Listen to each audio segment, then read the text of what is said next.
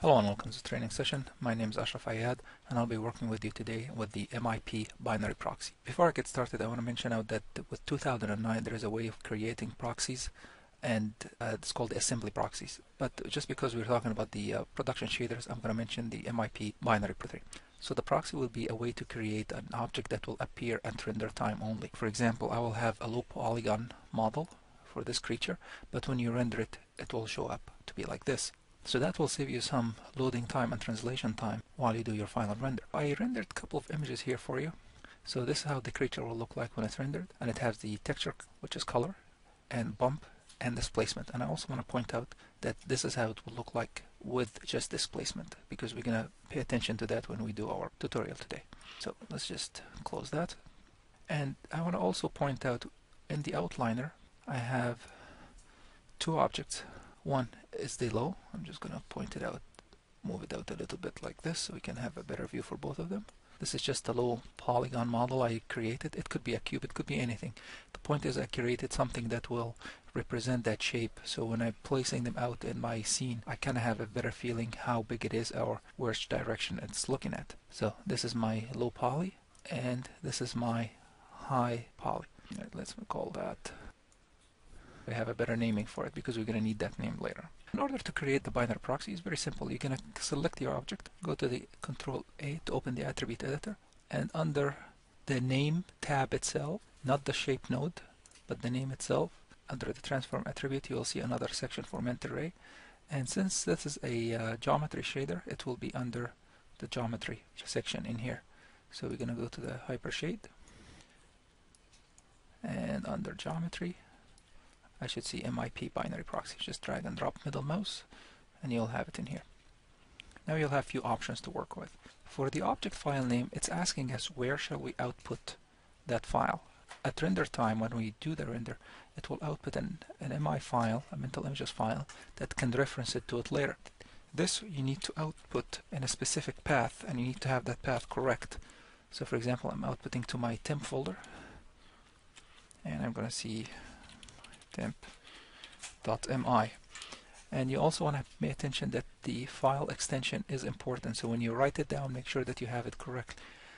We want to enable write geometry, and in the geometry I want to mention which geometry we're going to be using. So I'm just going to make sure that I have this correct naming, go back here and just paste it. Once I do that, you will see this icon will change to an arrow. That means it was done correctly. So now if I click here, it goes to the object correctly. So back to my binary proxy, and I'm pretty much ready to go. So when you do your render, you want to make sure you do render. Let's go to the rendering menu. We want to do render batch render, not from the render view. Also, a good indicator when you're working that everything is working fine, that I'm opening my location where I'm placing my temp file or my MI file, and I should see it appearing in here. So let's do render. Render is complete. I'm going to go check in my temp. So the first thing I noticed, there was no MI file. That tells me something went wrong. And for that, you need to pay attention to where the object placed. So I have the high res object underneath the low poly in the hierarchy here in the outliner. So I'm just going to middle mouse, drag it on top of it. And I'm going to repeat the process again. Render, batch render. So rendering is complete. Now I'm going to go check my temp. And I see, oh, there's a new file here, and as you see, the size of it is about 37 megs. What that tells me is the process went correctly. So this is something you're going to pay attention to when you're doing your render. So once it's done, and we now enable that process, I'm just going to go back to the attribute editor for the MIP binary proxy, and I don't want to write the geometry anymore. Matter of fact, I want to read it. So I'm just going to disable the write the geometry. I'm leaving everything. Now you can delete this if you want, but we're going to leave it for comparison. And I'm just going to render that. So you see now the render came in fine. A couple of things you want to pay attention to. A, it came out with the subdivision along with the displacement, but it didn't bring the color. And that's very important because this object actually has a subdivision approximation. And that got translated in here along with the displacement map. It didn't take the color. So if I have multiple colors ready to go in, I'm just going to assign one of them. Even though that the UVs are all messed up in here because this object doesn't have proper UVs, when I render, the rendering is coming final gather fine. the sky and shadow are working fine also, and you'll see now the colors has been assigned correctly. So what you want to pay attention to is that all you have to do is to create different shaders, for example here, that will have color values and bump or anything such as this. If I want to use the same shader that I assigned in here, for example, but before I render, I want to point out that this shader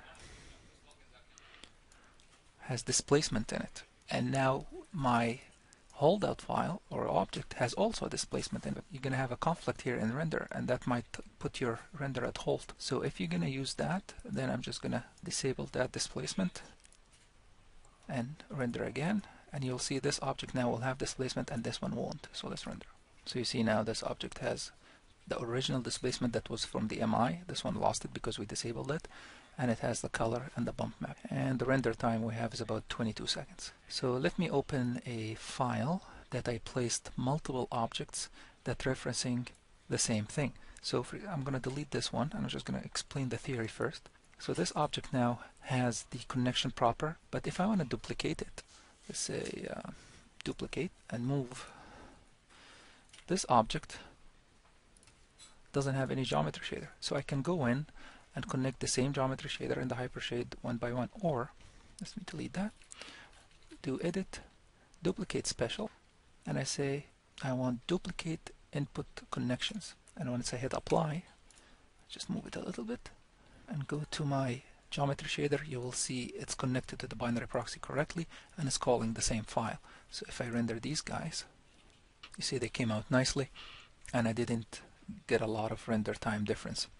And the point is that you can now have a whole wide of collection of them, because I have in my Hypershade multiple variation of that color, so I can give them different colors and that will give you different illusion. It's a different object. For example, if you have a wide range of creatures that's been in a forest or something and you want to make them all look different, so all you have to do is just create different shaders and just assign them. Again, what I point out, don't mix displacement on it, because you will be doubling the displacement and that might give you a conflict. So you see you have two different creatures even though the same geometry but different color shaders. One also important point that I should mention, let me undo a couple of times here. When you're doing your work, you want to make sure that you are writing from a geometry that is one shape node, such as this. If it is under a group, for example, if I say group, and you're going to try to write to that main one, let's call this temp2, so because I don't want to override mine. And so I should have enabled write to geometry, render, patch. You will see nothing been written out just because this is under a group node. So that you always refer to your writing out folder. If it doesn't come out, you notice something went wrong in the process. So let me undo this process.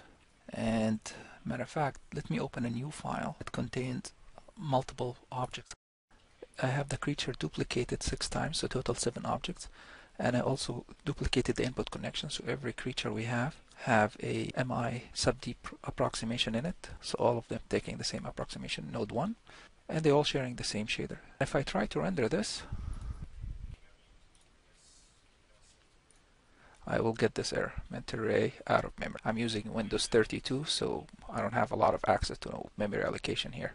So this would be a problem you might be facing when you work, for example, on a machine such as mine, Windows 32, and you don't have a lot of access to memory. For this, the MIP binary proxy comes in handy. So let me load up my other file.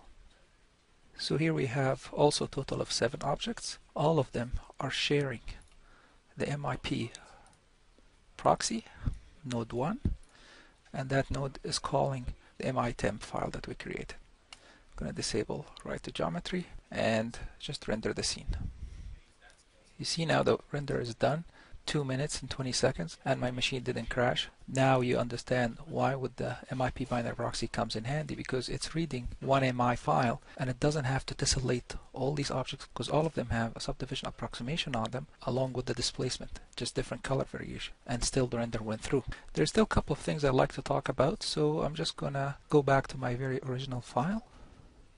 We have here an object that's referencing an MI file, which is the same idea we've done before, and the render will come up like so. So if you notice that both objects are almost the same scale, but what if this object was scaled to 2? And I'm going to repeat the same steps again. Go to my binary proxy, call for that file, and we're going to call this scale and render. Rendering is complete. I'm going to go check my temp folder, and I see that the new file has been placed in here. So everything seems to be working. I'm just going to disable write to geometry and render my scene again. You will notice here the scale did not change at all, and that's because the mesh node in here, the scale was not to 1, it was modified. So when you need to do that, if you want to have the scale such as this, one thing you can do is to modify freeze transformation. So set it to 1, and if I go back to my proxy and write it and do the steps again, render is complete, disable the write to geometry, and render one more time. So let me keep this image. And now you notice that the render has respected that change. So let me undo until we get back to the original state. What I've done, I just rewrote the MI file, so the dummy object now representing the original one at the same scale, and here's the render for it. So we're back to the original state. What I want you to pay attention to is that if I scale this object, example like this, and I render, it will respect that change. So this is something that you want to pay attention to. You want to have that scale still representing the multiplication of that change. So for example, the original was 1, and then you multiply it by 3 or whatever. You want to keep that there.